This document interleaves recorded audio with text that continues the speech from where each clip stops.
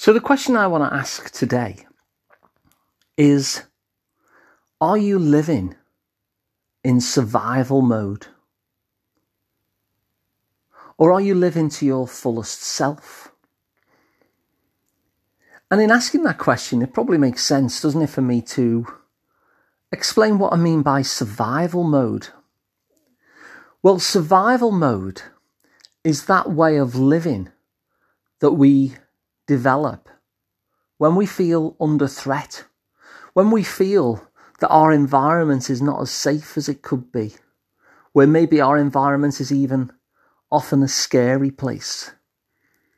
And so living in survival mode is basically how anybody would live if they were under threat. Like if there was a lion in your house now, you would not be wandering around carefree. You would be hyper alert, you'd be tensed up, you'd be very vigilant, you'd probably be feeling very panicky. And there'd be certain things that you simply wouldn't do. You might edit yourself because you don't want to attract the attention of the lion. And all of those modes of living where we edit ourselves, where we're hyper alert, where we're vigilant, where we're tense, where we're anxious, where maybe we even choose not to display certain emotions because they're not particularly welcome in this environment. They're all signs of living in survival mode. And it may well be that the survival mode was developed back then, and maybe that survival mode doesn't really fit your environment now, but it did back then. And of course, if survival mode fits your environment, it's entirely spot on, isn't it? It's an act of genius to behave that way and to act that way and to be so vigilant if there is some danger in the now. But if it was a long time ago, then maybe living in survival mode is getting in your way somehow. And so survival mode isn't something that's wrong with us when we live like that. It's actually a sign of our very real genius, because especially if we develop this way of being to get through how things were for us, we probably did that very young. Isn't that amazing when you think how small and how recently that person has arrived on the planet? How recently it's even acquired speech. And yet, you as that person were smart enough, had such genius to figure out what was the safest way to be, what things that you had to kind of prune, what things you had to repress or edit, and various ways that it would make more sense to believe about yourself that would help you do those things, which made life safer, given what you were going through, and given the environment didn't feel safe. Wasn't that really an act of genius on your part, especially considering how young you were when you came up with this figuring out? And so it's possible, because beliefs are like this, aren't they, that that thing that kept us safe back in those times, that we maybe cling to them now, even though the environment may have changed, even though the threat level is different. We still cling to those ways that got us through. And they were very successful, because you're listening to this, aren't you? You're still around, and as a survival technique, it's really worked. And yet now it's getting in your way somewhat. Now you're noticing that this thing seems to be stubbornly hanging around because you've thought this way and acted this way for such a long time that it seems to be your kind of go-to. On autopilot, you will go to this. It's almost outside of your consciousness, maybe, at this point. And yet when you think about it and observe it, you notice that it does get in the way now. And maybe you notice if your environment is safer these days, maybe you notice that it's not actually needed in the way it was needed when we first develop it. And so it's interesting, isn't it, to be able to take that step back and say, am I actually still in survival mode? Are the ways of me being in the world now, do they fit the world I live in now, or were they simply a genius way of getting through and navigating the environment that I grew up in? Because if we can notice that we are actually living in survival mode, and for good reason historically, but we perhaps don't need it anymore, it gives us a great insight, doesn't it? In terms of what might be getting in our way and why it's there in the first place.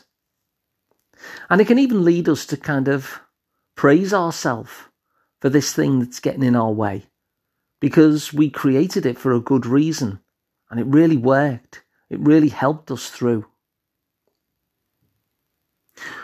But noticing that we're in survival mode now gives us that level of awareness where we can see what's going on and think, okay, so that's the thing that might be helpful to change. It might be helpful for me to move from survival mode, which perhaps I no longer need, to living fully, to bringing back those parts of myself that just weren't safe to feel or believe or to show or to do back then, but they are safe now.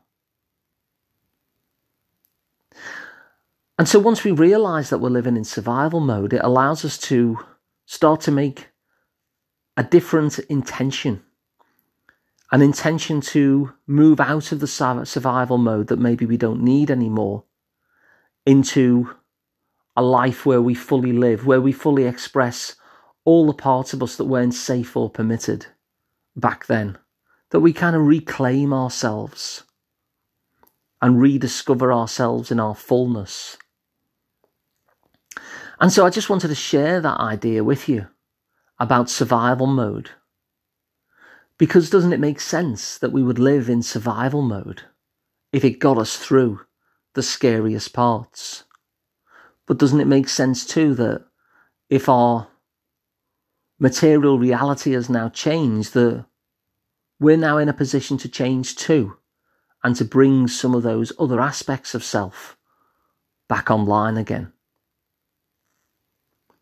And so the question I'd leave you with, I suppose, as I come to the end of this episode is, what are the things that you notice that tell you that you are living in survival mode to some extent?